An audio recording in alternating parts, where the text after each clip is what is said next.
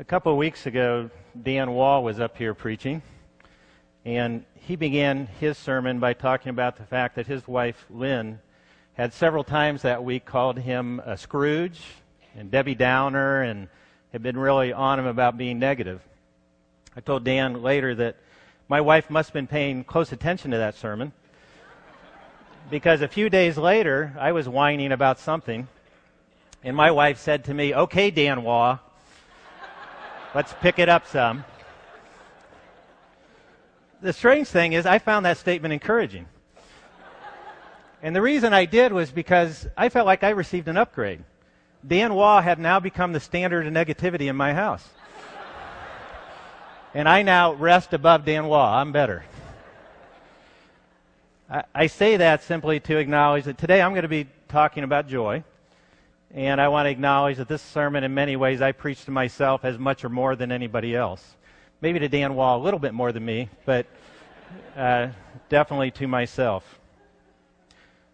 If someone asks you to define joy, explain it, put words to it, it's a hard thing to define, isn't it? What is joy? How do you describe it? But you know what it is. You know the experience. So this week, as I was thinking about joy, I was thinking about different times that I've experienced joy, that it was just clear that was joy. I thought about the time when I was a young man standing in the front of a church sanctuary, and my wife, now wife, walks in that back door for the first time, and I see her in that dress. And she walks up the aisle. That moment of joy, of this person is going to be my wife for the rest of my life, just real joy.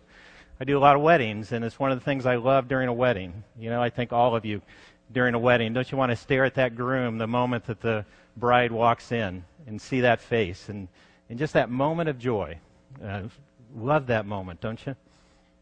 That joy of that I experienced when I held my children for the very first time.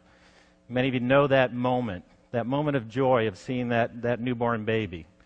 And I may not be able to put words to it, but I know that's joy. I know that's what that is. As a pastor, moments of joy have been things like the opportunities I've had, like to baptize my children, just real moments of joy. Or officiating at their weddings. Clearly, that was joy.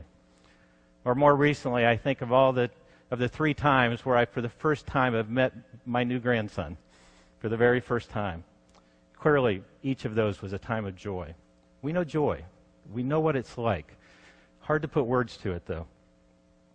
The Bible talks about joy many times. Many times it describes it as something that makes the heart leap, or it makes the heart swell. It manifests itself a lot of times in Scripture through things like singing and dancing and shouting. 2 Corinthians says that their joy resulted in rich generosity. Joy seems to be something we feel deeply inside. We feel in an intense way. And we we're compelled to express it outwardly in some way. That's joy. Some try to distinguish joy from happiness or pleasure.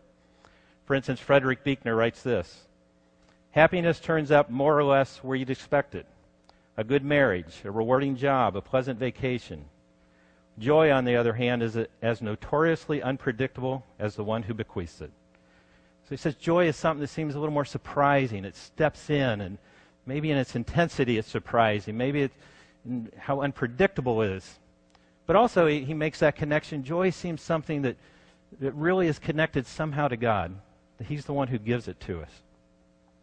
One of my favorite descriptions of joy comes from Presbyterian pastor Earl Palmer.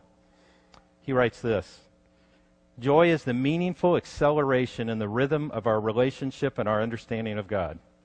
Let me read that again. Joy is the meaningful acceleration in the rhythm of our relationship and our understanding of God. When I read that, I think of this idea that somehow joy is sort of you ever play that children's game, Chutes and Ladders? You know? And when you land on the ladder square, you get to skip ahead. You get to climb up the ladder and skip some steps. I think he's saying joy is kind of like that. It's that moment where we get to skip ahead a little, where we get a unique taste. It's almost like the veil is kind of pulled back a little, and we get a taste of heavenly reality in that moment. A unique taste, a moment of it. It doesn't always last, doesn't continue forever, but we get a moment of that kind of picture of what will someday be permanent and lasting. Heavenly realities. The words joy or rejoicing appear in the Bible about 400 times. About a tenth of those times it's in the Gospels. In Bible references to joy are about things like a military victory or a good harvest. Scripture even says we experience joy just from a cheerful look of another. Proverbs talks about experiencing joy through things like perfume and incense. Ecclesiastes talks about joy over good food and good drink. Joy for lots of reasons. But the overwhelming majority of the references to joy in Scripture are tied into a clear experience of God's blessing in some way, or God's deliverance, or being in the presence of God. Clearly, that is the place that Scripture wants to pull our attention and say, that's the place of joy. When you're close to God, when you're experiencing something that He's done in your life, that's joy. The Old Testament, many times joy is about that idea of deliverance in some way, or again, some clear act of blessing from God. But in the New Testament, you'll find joy most often connected to Jesus, connected to being in His presence, or again, this hope of His coming again, being in His presence again. That's the source of joy. I say all this to say, what's strange to me is that when I think of the Incarnation, this time of year, when I'm thinking about the Incarnation, it struck me how seldom I think of our joy as being one of the reasons that Christ came. I don't really think of that often as being clearly one of His purposes, is our joy. But I think Scripture says that's true. That Christ came that we might know joy, true joy, lasting joy. The angel appears to those shepherds that night, that dark night. Now again, picture that scene. This is a time when they didn't have electricity, didn't have battery-powered flashlights. So this sudden light, this bright light appearing in this angelic being, this got to be a pretty shocking moment. It'd be for any of us, but then especially. What a shocking, even we're told terrifying moment for them. And then that angel brings a calm with these words. Good news of great joy for all the people. That's what he's bringing. Good news of great joy for all the people. And the source of that great joy will be this news. In the town of David, a Savior has been born to you. He is Christ the Lord. When you look back at all the prophecies that pointed ahead to this day, when you read those prophecies, you get this feeling of joy and of hope woven throughout them. Clearly, they are looking forward with a sense of joy that this is going to happen. John the Baptist later, when he's talking about Jesus, he'll tell us this. He who has the bride is the bridegroom, the friend of the bridegroom, who stands and hears him, rejoices greatly at the bridegroom's voice. For this reason my joy has been fulfilled. He says, just hearing the voice of the bridegroom, hearing the voice of Jesus, my joy is complete. It's fulfilled. Everything it could possibly be, it is in that moment because of His voice. Being near Him, hearing Him is what brought me great joy. Even before His birth, we're told that John the Baptist leaped for joy in his mother's womb. Simply being in the presence of Jesus made him leap for joy. But especially you see this theme of joy when you look at Jesus' final discourse with His disciples right before His arrest and then His crucifixion. So think of it. These are the words where He's preparing them for this event. In some way, He's summing up everything He's been saying to them, and He's preparing them for what's to come. And in these very important words in John chapter 15 through 17, when you read those words, you will find this theme of joy woven all through them. So turn there for a minute with me, if you would. And we'll begin in John chapter 15. I just want to look at a few of these appearances.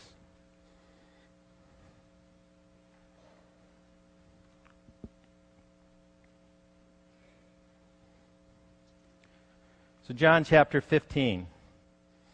Look down in verse 9. So this is the passage where Jesus has been talking to them about He is the vine and we're the branches, and that He's calling us to remain in Him, to remain connected to Him, close to Him, finding our life in Him. And then down in verse 9 He says, as the Father has loved me, so have I loved you. Remain in my love. Remain under the umbrella of my love. Remain close to me. Follow close after me. If you keep my commands, you'll remain in my love, just as I have kept my Father's commands and remain in His love. I have told you this so that my joy may be in you and that your joy may be complete. Remain in Him. Remain in His love. Why? So that you might have complete, full joy. That's why He wants you to do that. Look in chapter 16, the next chapter. Jesus, again, preparing his disciples for his death. And I think here he's pointing to something that will happen. I think his resurrection. Some say his second coming, but I think he's talking about his death and most likely his resurrection. And he says this in chapter 16 and verse 20. Very truly I tell you, you will weep and mourn while the world rejoices. You will grieve, but your grief will turn to joy. A woman giving birth to a child has pain because her time has come. But when her baby is born, she forgets the anguish because of her joy that a child is born into the world. So with you, now is your time of grief, but I will see you again, and you will rejoice, and no one will take away your joy. The time is coming. Well, you'll not only experience joy, but it won't be momentary. It will be a joy that will last forever. And that time is coming soon. You'll grieve, but just like a mother is given birth and goes through all that pain, and I've obviously not done that, but mothers out there can tell you, I think, a lot of pain. And the pain doesn't suddenly just end when the child's born, but in some ways it does. Because the joy of that child overwhelms the pain. It in some ways extinguishes it because the joy is so great. He's saying that joy will come. All the pain doesn't end in this world in that moment. But boy, being in his presence again, joy just overwhelms. And a day is coming where joy will completely extinguish the pain. Then look ahead, chapter 17, one more time. Chapter 17 and verse 13. I'm coming to you now, but I say these things while I'm still in the world. And again, I think these things he's talking about is all the things he just said in chapters 15 through 17. Telling you all these things. And why did he say these things? So that they may have the full measure of my joy within them. I want you to know my joy. I want you to be filled with it, to have complete joy, to have lasting joy. That's why Christ came. One of the reasons Christ came is that we might be completely filled with a joy that lasts. I say all this not to say that when we experience joy through things like I described earlier, those momentary joys, those joys that don't last, the joys through the relationships in this world, through the things we receive, through the blessings of the created things, I'm not saying that we shouldn't enjoy those. See, some I think have this idea if we enjoy the things of this world too much, the things that are created too much and given to us as blessings too much, then we'll fail to enjoy God as we should. We'll fail to find our joy there. And I'd actually say, I don't think that's true. I think it is a good and wonderful thing to enjoy the good gifts God's given us. Enjoy them fully and enjoy them completely. But I think we need to understand what they are. We need to enjoy them as a good taste, as a wonderful, meaningful taste of His love. They give us a taste of Him in some way, and enjoy them for what they are and what they're meant to be. But if we lose that connection, I think we lose something vitally important for our joy. N.T. Wright has this great illustration that I love. He talks about the fact that, a dog, when you point at something with a dog, what's the dog tend to do? Well, it stares at your finger, So I was thinking about that the other day. We have a dog that loves to go out and fetch the ball. It's its favorite activity, I think. Hadn't told me that, but it seems to. Love fetching that ball. And you can go out for an hour and throw that ball, and it's really good about it. It'll go get it, can bring it back, and it drops it right at your foot, pick it up again, throw it again, and it will just do that 100 times and keep doing it. But every so often, our dog's a pretty excitable dog. It's like a little ping pong ball most of the time bouncing around. And every so often, I'll pick up the ball to throw it, and it's so excited, it'll get distracted, and I'll throw the ball, and it won't see that I threw it, And so then it looks back at me and bounces up and down, waiting for me to throw the ball. And I will, every time, do the same dumb thing. I'll point and go, there it is. Go get it. There it is. And every time I do this, it bounces a little higher and stares at my hand. It doesn't know what I'm pointing at. It just keeps staring at the pointing finger. Glad that I'm pointing at something. Glad I'm moving my hand, but has no idea what it's being pointed at. N.T. Wright says many times we're like that dog. We're the people, we stare at the symbol, and we get so focused on what is meant to be a symbol, we miss the reality that it points to. Or we get so focused on the taste of something that we miss the real source that it's meant to drive us to. We focus on that, and that's kind of the end for us. We stop there, and we don't look beyond that at the thing that it's pointing us to. I think many of the blessings of this world are wonderful, and we ought to enjoy them. We ought to just enjoy them to the fullest, but not forget what they point us to. They are a wonderful taste the real source of the joy that we find in those things is the one who gives them to us because of his love. Ultimately, his love is the source of that joy. Let's not lose that connection and miss it. The angel said that he brought good news that was going to bring great joy to all the people. And what was that good news? That good news wasn't about things. It wasn't about the things that were being brought, the blessings. The good news was about somebody. Someone is the good news. And the good news was this: a Savior has been born to you. He is Christ the Lord. And what I thought about when I was looking at this passage was the fact that even the way Christ came, when you think about it, even the way he came takes all our attention away from the stuff, doesn't it? It's not about the things he possesses. It's not about the things he could give. In the simplest way, our attention is drawn in to the person. Everything about it points to the person. This little baby that would be easy for you to miss who he is and what he's going to do. All the attention shines in on him. He's the good news that's going to bring us great joy. He's called Savior. This is the only time in the Gospels that term Savior appears, in Luke chapter 2. He's the Savior. And by Savior, it means, again, he's one who's going to rescue. He's a divine deliverer. But actually, in Greek culture, that term Savior was used to describe lots of people. It was a doctor, philosophers, lots of people. Someone comes in and helps you in some way, Savior, common term. But here, Luke says more than just Savior. He also says that he is the Christ. And that Greek word means anointed one. The Hebrew word that's translated Messiah also means anointed one. He is the Savior. He is the one who's going to rescue us. But he's also the anointed one. He's the one that the prophets have been telling you about, that the prophets have been pointing to and preparing you for, the one you've longed for and hoped for. He's not just a Savior. He's the Savior that you've been waiting for. He's the one in Isaiah chapter 9. We read these words, these familiar words. For to us a child is born.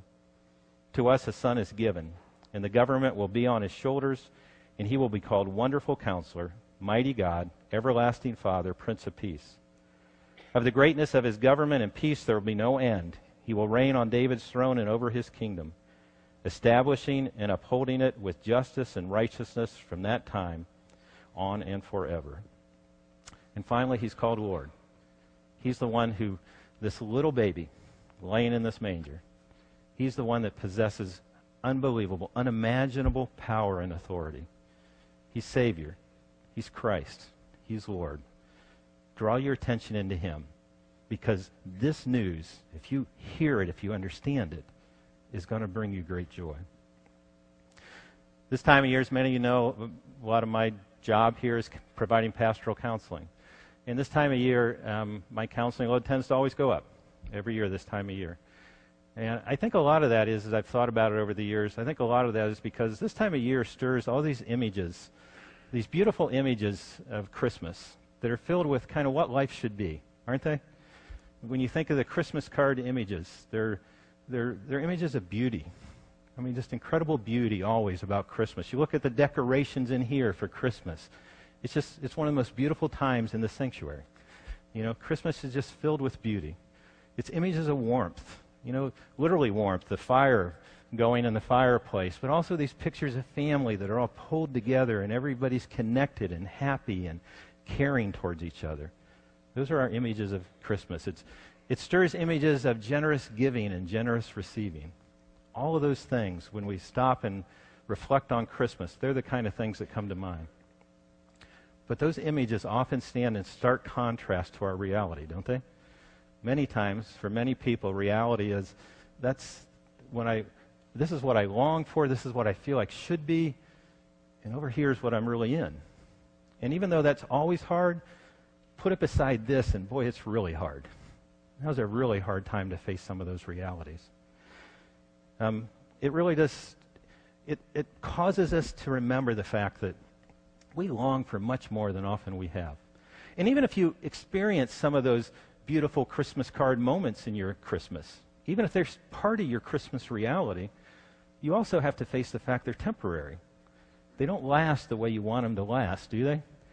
Remember as a kid, waiting for that moment when you get to open all your Christmas presents? and that anticipation, and you can't wait, and you're longing for it, and you're trying to sneak down and see them because you just can't wait, is that moment you've been dreaming about. And then you open all your presents, and you play with them for a few minutes, and now what? Now I'm bored with all those things, and what am I supposed to do? You know? It's wonderful.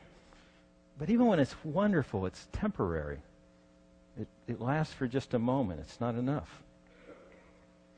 The angel tells those shepherds that the baby they will find wrapped in rags and lying in the animal feeding trough is the one who will bring purpose and meaning to their life. He's the Lord. He's the one who will rescue them from their sin, from sadness, from loneliness, from loss, from many of the ugly things in this world. He's their Savior. He's the one who will fulfill all their deepest hopes and their deepest longings. He's the Christ. That's the one who's coming. You know, these things that we many times have to face that are hard and difficult or in some way come up short. Matter of fact, even if your image of Christmas is the National Lampoon Christmas, you know, in the movie it still wraps up nice and happy. Life doesn't always work that way, does it? If those are our images and that's what we long for, those little tastes are wonderful tastes. But in some ways, if we taste them, we have to face the reality that they don't last or they're not complete. They're not everything we want them to be. We were made for more and we long for more. See, I think to enjoy those things really, really well, I think we need to accept them for what they are. We need to accept them as something that's temporary and that's incomplete. Then enjoy them fully and deeply. Enjoy them. Have a great time with them. Celebrate them for what they're meant to be. Try and make them more than that and see what happens. Try and make them something that lasts and that's satisfying, that's permanent. And we do crazy things, don't we? You take the things that are meant to be good gifts, temporary, that point us to something else, and we try to make them enough. So we try and grab and get more of them and get more of them, indulge in them more deeply because they have to be more than they're meant to be. And it steals the joy away from them, actually. Because if they have to be more, we have to take and manipulate and get, and many times we have to step out of moral and righteous boundaries to have more because we want them to be something they're never meant to be. Or another response often is that we just try and numb the longing, don't we? We try and kill the desire for them. We become kind of cynical and we don't care about this. And they don't matter and I don't enjoy them too much. I got to admit, I'm tempted that way. I'm tempted towards the side that's just kind of like, yeah, don't enjoy anything too much. Just pretend like it doesn't matter to you too much because then you don't ever have to experience the disappointment when it doesn't last or when it's not enough or when it's incomplete. But if we could see them for what they're truly meant to be, these relationships that are never quite what we long for, never quite live up to the Christmas image. The things we have are never quite everything that we long for, never quite enough. But there's a lot of good in them. Enjoy them deeply. Celebrate them. Have a blast with them. And realize they're temporary. They're incomplete. Because they're simply meant to point us to something that's more. That's the real source of what we long for and the real source of the joy that we hope for. Real, true, lasting joy. I'm telling you, enjoy those moments. I hope you have a blast with those moments. I hope this Christmas, when you walk into your incomplete families that don't always live up to the Christmas images. Now, some of you, I hope you have a beautiful Christmas that's filled with beauty and warmth and connection and great giving and receiving. But if your Christmas doesn't quite live up to that, I hope you will still look for those moments and those tastes of joy and enjoy them. Not in a way that has to deny the sadness, that has to pretend it's not there, or the incompleteness isn't there. I think we need to own and face that. But don't let that keep you from also seeing what's worthy of joy. What are wonderful, good tastes. Enjoy them fully, completely. Celebrate them. But also let them be something that points you to something else. In those moments, when you see those joys, when you taste them, even as temporary as they are, momentary, or incomplete as they are, let them be a reminder to you of the fact that that which is now incomplete, that which doesn't last very long, there's a day coming when I'll get to know that in a complete and full and lasting way. Because that little taste is just a little taste of the love of Christ and the presence of Christ. And a day is coming where that will be complete and permanent and full I get to live in that every moment. Let it be a taste that points you. So don't grab onto it so tight. Grip it lightly. Enjoy it, celebrate it, hold on to it, but lightly, because you get it. This isn't going to last. Not yet. Not now. So real practical reminder. I just want to give you some practical advice for this Christmas. As you go into Christmas, you receive those gifts, you spend time with family, all those things we've been talking about. Let some of those things be, again, just a little reminder. In those moments, remind yourself, pull your attention back to, and maybe even to yourself silently, say a little prayer of thanks to God for those little joys, those little moments, those little things worthy of celebration. And even beyond that, I would say, maybe we develop a habit. Maybe we would literally be people who are more serving God's purpose by being joyful people. Now, the last thing I want to do is say, okay, you should be joyful people. So feel guilty and feel bad if you're not. I do that to myself all the time. It has never worked for me. I've never found guilt has produced joy for me. Instead of that, maybe, what we could do is start every day by stopping and just thinking. Think of one or two things that bring you joy, that have brought you joy in your life in the past, things that currently are bringing you joy. Just stop and think of one or two of those things. And in that moment, stop and think, how do those things remind me of my Lord and Savior? How do they point to Him? Let them be a pointing finger that directs you back to the source, and reflect on Him for a moment. Express your praise to Him for who He is, and express your thanks to Him for what He's given. Then, I just recently was reading an article by some researchers out of Stanford who are looking at joy.